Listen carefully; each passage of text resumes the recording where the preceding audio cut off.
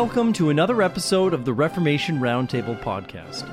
My name is Joe Stout, and this podcast is a ministry of Christ Covenant Church in Centralia, Washington.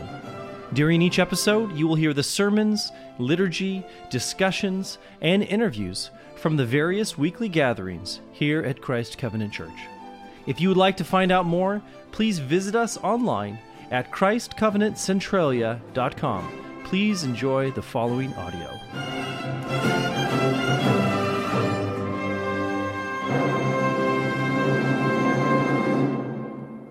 The blessings of peace, so that in tranquility we may behold thee, and in beholding thee may possess thee forever. Wherefore we say, Glory be to the Father, our hope and strength. Glory be to the Son, whose city the river of life maketh glad. Glory be to the Holy Ghost, the God who is in the midst of her. As it was in the beginning, is now, and ever shall be, world without end. And amen. Amen. We come to question 23 in the Westminster Shorter Catechism, so let us read this together. Question 23 asks, What offices doth Christ execute as our Redeemer? Christ, as our Redeemer, executeth the offices of a prophet, of a priest, and of a king, both in his estate of humiliation and exaltation. Have you ever wondered why God did not send the Lord Jesus immediately after our fall into sin? Why did God author history in such a way that 4,000 years would pass before Christ would be born as our Redeemer? The ultimate answer to these kinds of hypothetical why questions is beyond our ability to understand. For as God says in Isaiah 55:8, My thoughts are not your thoughts, neither are your ways my ways, saith the Lord. This mystery notwithstanding, Scripture does give us some hints at the divine why, when it speaks of the coming of the Lord Jesus as taking place in, quote, the fullness of time.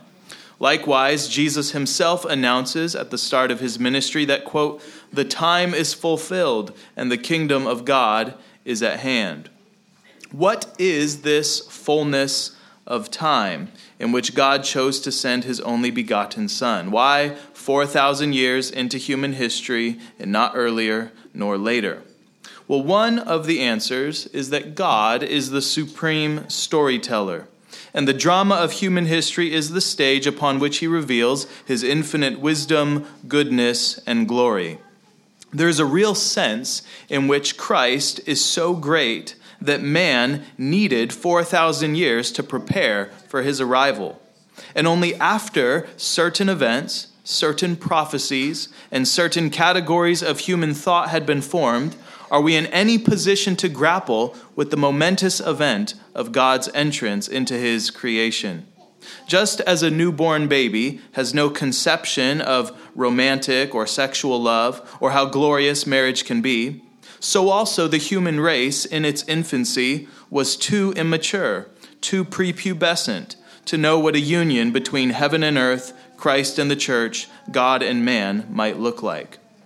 For Adam and Eve, they had a distant memory of a world without sin, but none of their posterity could imagine what God had prepared for those who love him, unless it was supernaturally revealed.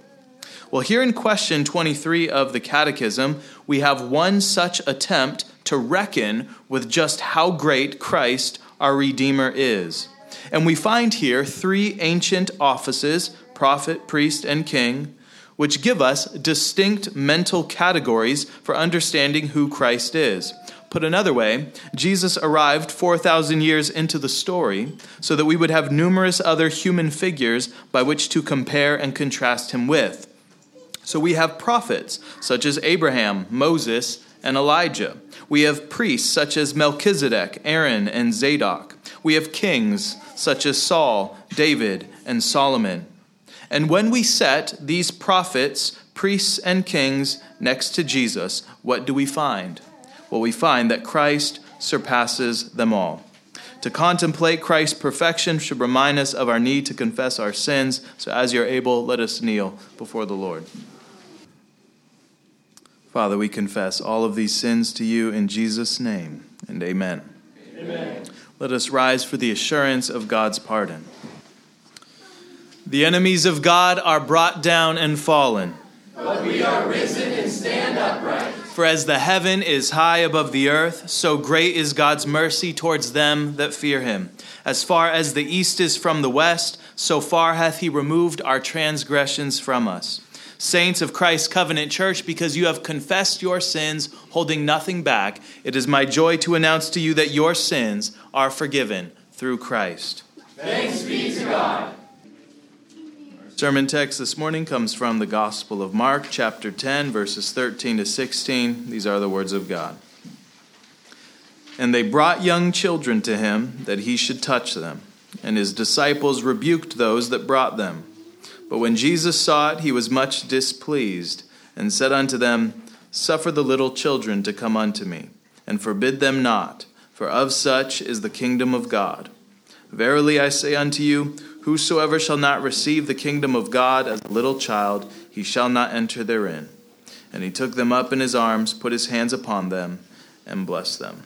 Let us pray. Father, we thank you for sending your Son into this world to save us. We thank you, Lord Christ, for lowering yourself and assuming a human nature, being conceived of the Holy Ghost in the Virgin Mary, and making yourself small and weak, even as a baby in the womb and a nursing infant. We praise you, O Holy Trinity, for your condescension, so that we might be elevated to sit and reign with you in heavenly places. Make us to become as little children now, for we sit at your feet. And amen. Amen.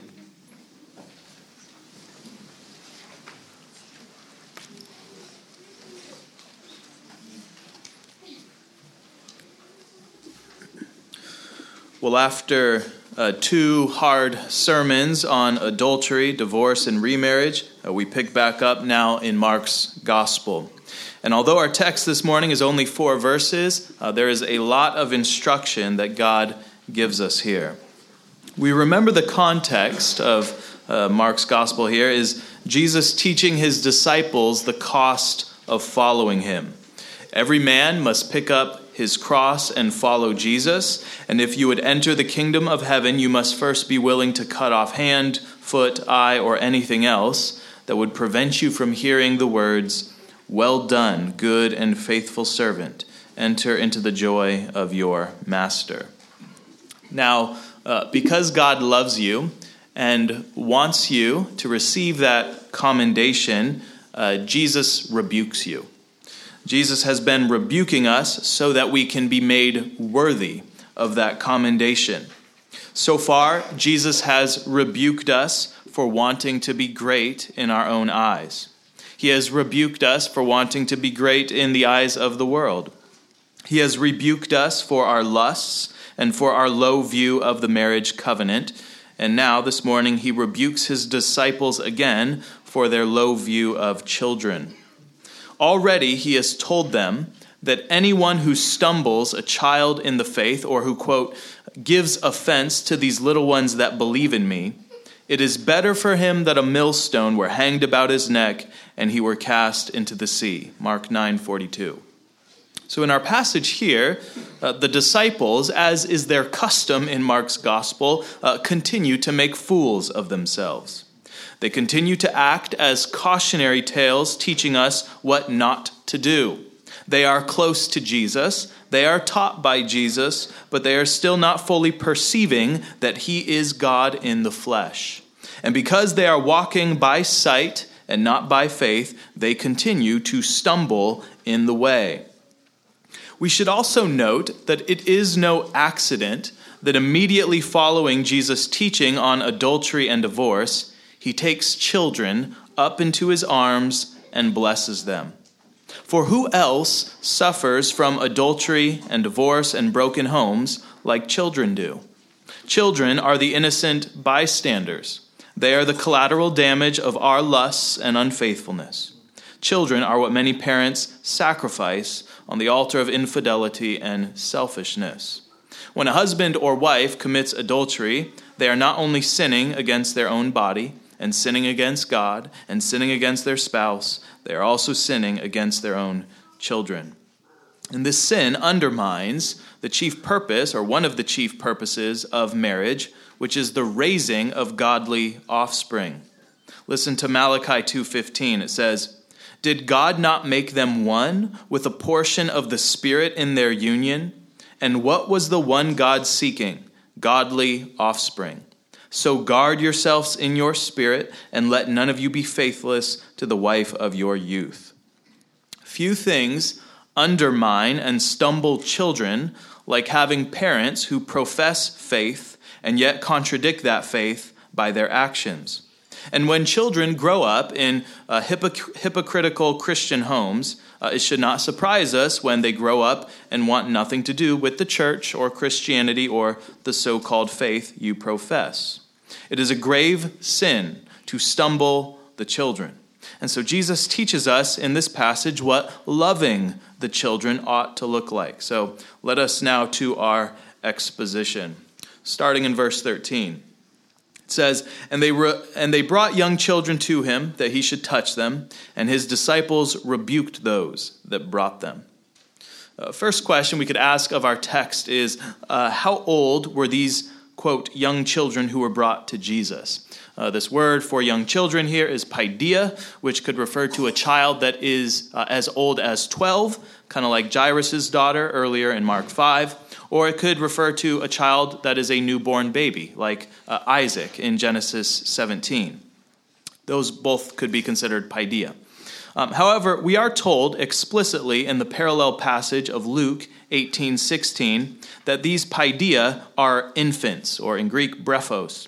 Moreover, the fact that they need to be brought or carried to Jesus suggests that these are little ones who cannot walk or do much on their own. So these are infants, newborns, perhaps toddlers at the very oldest. And this is important for us to know because Jesus is going to use them as an analogy for what we must become like if we would enter the kingdom of heaven. And we all know there should at least be a difference between a 12-year-old and a baby. And so if we're going to become like one of them, we need to know which one we are to become like. We'll explore this idea more later on. A second question we could ask at this point is, who is bringing these infants to Jesus and why? Well, we're not told exactly whether it was mothers or fathers or grandparents. It's actually masculine plural in the grammar there. So it's certainly not just mothers here. But it's likely a mixture of these groups. But we are told the purpose for them bringing their children to Jesus, and that is so that he should touch them. Matthew says in his parallel, so that he might lay his hands on them and pray. So what these parents or grandparents or caretakers are seeking is a blessing from the Lord Jesus upon their children. They want their children to receive the grace of God, and they believe that their children can indeed receive that grace from him even as infants. Many people today think that children must reach some arbitrary age of accountability before they can receive God's grace and be considered real Christians. Against this error stands many, many passages of Holy Scripture wherein children are called and regarded as saints, as sanctified, as holy, as clean, and as inheritors of God's covenant promises. The entire premise of God's covenant with Abraham is that he will not only be Abraham's God, but he will also be God to his children. God says in Genesis 17:7, I will establish my covenant between me and you and your descendants after you in their generations, for an everlasting covenant, to be God to you and your descendants. And because of that promise, what happens next? Isaac is circumcised on the 8th day. The children might walk away from that faith. They might break or reject God's covenant, like Esau did. But God promises that he will always keep his side of the covenant towards the children of believers, and even through their unfaithfulness will show himself faithful. This is the story of the Old Testament. This is the promise in the Old Testament, and we see it continuing on into the New. One of the clearest examples of this in the New Testament is Timothy. Timothy had a believing Jewish mother, but a Greek, and we presume unbelieving, father. We learn this in Acts 16:1. Paul says this in 2 Timothy 3:15. He says to Timothy, "From infancy," brephos, that's the same Greek word, "thou hast known the holy scriptures, which are able to make thee wise unto salvation through faith, which is in Christ Jesus." So think about this. While newborn Timothy was still nursing, before he could ever read or write or form whole sentences, God says he was being taught the Holy Scriptures from his mother and grandmother. From infancy, thou hast known the Holy Scriptures. Likewise, we read in Psalm 22, verse 9. David says, "But you are he who took me out of the womb. You made me trust while on my mother's breasts." You made me trust while on my mother's breasts. From infancy, while still nursing, children in Scripture can be taught to trust God and even become acquainted with Holy Scripture. This is one of the reasons why we want our children to be with us in the worship service, because they belong here. This is why Psalm 8 can declare, "Out of the mouth of babes and nursing infants, you have ordained strength. You have perfected praise." Because God is the giver of grace, and he can call, and he can sanctify, and he can bless even before children exit the womb. Listen to what God says to Jeremiah. Jeremiah 1:5 says, "Before I formed thee in the belly, I knew thee. And before thou camest forth out of the womb, I sanctified thee." This is also why Elizabeth could say to Mary, "For indeed, as soon as the voice of your greeting sounded in my ears, the babe leaped in my womb for joy." John the Baptist, before he was born, is said to rejoice at the Lord's coming. I give you all of these examples so you can see that when parents desire God's grace for their children, even in the womb or even fresh out, they do not seek that grace in vain. For as the Apostle Peter says at Pentecost, "The promise is unto you and to your children and to all that are afar off, even as many as the Lord our God shall call." So the arms of Jesus are open to all who will seek his blessing. It does not matter how old you are or how young you are or how far off you might feel from Abraham's lineage. The promise of God's covenant is offered to you. Now, despite these many examples of God's sanctifying and blessing children, Mark tells us that the disciples rebuked those that brought them. Think about, why did the disciples do this? What was going on in their mind? Well, we're not told explicitly, but we can kind of infer based on our knowledge of them. We might think that they thought Jesus was too busy. Or maybe Jesus was too tired or too hungry. They've been, busy ministering.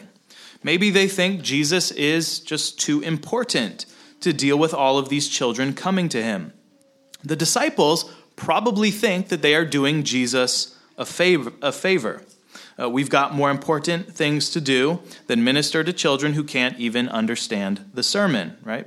They cry, they fuss, they're a distraction from the real work. And so the disciples rebuke the parents or whoever was bringing these children to Jesus. How does Jesus respond? Verse 14. "But when Jesus saw it, he was much displeased." Or we could translate this, he was indignant. "And he said unto them, Suffer the little children to come unto me, and forbid them not, for of such is the kingdom of God." So if you want to make Jesus angry, try to prevent children from coming to him. Keep them away from Christian worship. Keep them away from hearing God's word. Keep them away by portraying God to them as some wrathful and distant deity who is too holy or too busy to touch them. Do this, and Jesus will be made indignant. Who is Jesus? He is God in the flesh, and therefore he shows us by his words and physical actions what the eternal and infinite and omnipotent God feels towards children. He is indignant at those who make him less loving than he actually is.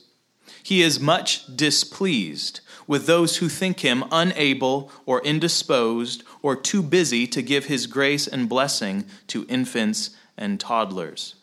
Jesus says, "Suffer the little children to come unto me, and forbid them not." And the reason why, he says, is because of such is the kingdom of God. Of such is the kingdom of God. What does this mean? Well, in verse 15, he explains, "Verily I say unto you, whosoever shall not receive the kingdom of God as a little child, he shall not enter therein." Now, there are diverse ways in which Scripture tells us to be like and unlike little children. For example, in 1 Corinthians 14:20, Paul says, "Brethren, do not be children in understanding. However, in malice be babes, but in understanding be mature." So notice here, Paul is saying we are not to be like children and that they are without understanding, but we are to be as babes in lacking malice. That is, a newborn baby is not jealous that someone has more spiritual gifts than them, which is what the Corinthians' problem was. So we should be babies in malice, but we need to actually be mature and grown up in our understanding. We see the same theme in Hebrews 5:12-14. It says, "For though by this time you ought to be teachers, you need someone to teach you again the first principles of the oracles of God. And you have come to need milk and not solid food. For everyone who partakes only of milk is unskilled in the word of righteousness, for he is a babe. But solid food belongs to those who are of full age, that is, those who by reason of use have their senses exercised to discern both good and evil." So there's a real sense in which we must not remain as nursing infants, drinking only milk, being unskilled in the word of righteousness. And indeed, we are commanded in many places to grow up, to meditate upon God's word day and night, and that is what is going to make us into mature men and women. At the same time, there is another sense in which we must become like infants, like babies, if we would enter the kingdom. And what is that quality that Jesus commends for us here? Well, it is the childlike quality of receiving. Receiving. Jesus says, "Whosoever shall not receive the kingdom of God as a little child, he shall not enter therein." So what does it mean to receive the kingdom of God like a little child? Well, it means you receive God like an infant receives, everything, right? Babies are almost entirely consumers, and what they do produce is tears, snot, and dirty diapers. Yes, they are cute. They can produce the occasional smile, but they are utterly helpless and need someone else to do literally everything for them. Babies receive all that is essential to them from outside of them. And Jesus says that is how every single one of us must become in our relationship to God and his kingdom. This quality of receiving is a quality of absolute reliance upon God. You know what the Bible calls this elsewhere? It calls it faith. Hebrews 11:1 says, "Faith is the substance of things hoped for, the evidence of things not seen." So when an infant nurses at his mother's breast, he is receiving by faith in his mother the substance, the milk, that he hopes and hungers for. And while that faith must be active in the child, like the child must suck, the child must nurse, he does so as one who is absolutely dependent on that milk to live. The infant receives by faith the nourishment he needs. And this is the picture that Jesus gives us if we would enter the kingdom. He says, "Of such as these who nurse upon God like a baby nurses upon his mother, so we must receive by faith the kingdom of heaven." Now, what exactly is faith? What exactly is faith? Well, faith, properly speaking, is an act of the intellect assenting to divine truth at the command of our will, moved by the grace of God. I'll say that again. Faith, properly speaking, is an act of the intellect assenting to divine truth at the command of the will, moved by the grace of God. That's your kind of scholastic definition of faith. And what Jesus presents to us in this scene is a more, I think, accessible analogy for how faith must operate in us if we would enter heaven. We could break this down into kind of 3 different stages. First, we start by recognizing that like a little child, we are helpless and will die without God. That is true. We are helpless and we will die without God. Second, we feel a certain emptiness in ourselves, a certain leanness of soul. It kind of feels like a newborn would feel hunger. And from that hunger, we cry out to God to feed us. And then third, like a parent carries a newborn, like a mother nurses her child, God carries us and brings us to himself, and he gives us the milk of his word. That is what becoming a Christian is like. It's not wanting to have a hungry soul anymore, not liking that feeling of being empty and hollow inside. And so, like a baby does, you cry out to God in faith. And what happens next? Verse 16 says, "And he took them up in his arms, put his hands upon them, and blessed them." When you receive the kingdom of God like a little child, God embraces you with a love that cannot be broken. And when you are placed by grace into the arms of Christ, he dotes on you. He draws you close to his bosom. He puts his hand upon your head and speaks blessing over you. Zephaniah 3:17 says, "The Lord your God is in your midst. The mighty one will save. He will rejoice over you with gladness. He will quiet you with his love. He will rejoice over you with singing." Likewise, in Deuteronomy 33:27, it says, "The eternal God is your refuge, and underneath are the everlasting arms." This is what it means when you hear Joe all the time talk about covenant children, covenant children. We talk about covenant children all the time. What does it mean to be a covenant child? Well, it means that God's everlasting arms are holding you. God is forever embracing you. And what is faith? Faith is when you hug him back, okay? The mystery of conversion is you discovering that God was holding you the whole time and that you were just the one with your hands behind your back, right? This is what conversion is. God is hugging and holding his creation perpetually, and the call to repent is the call to, will you just hug him back? People who go to hell are just the people who refuse to hug him back, okay?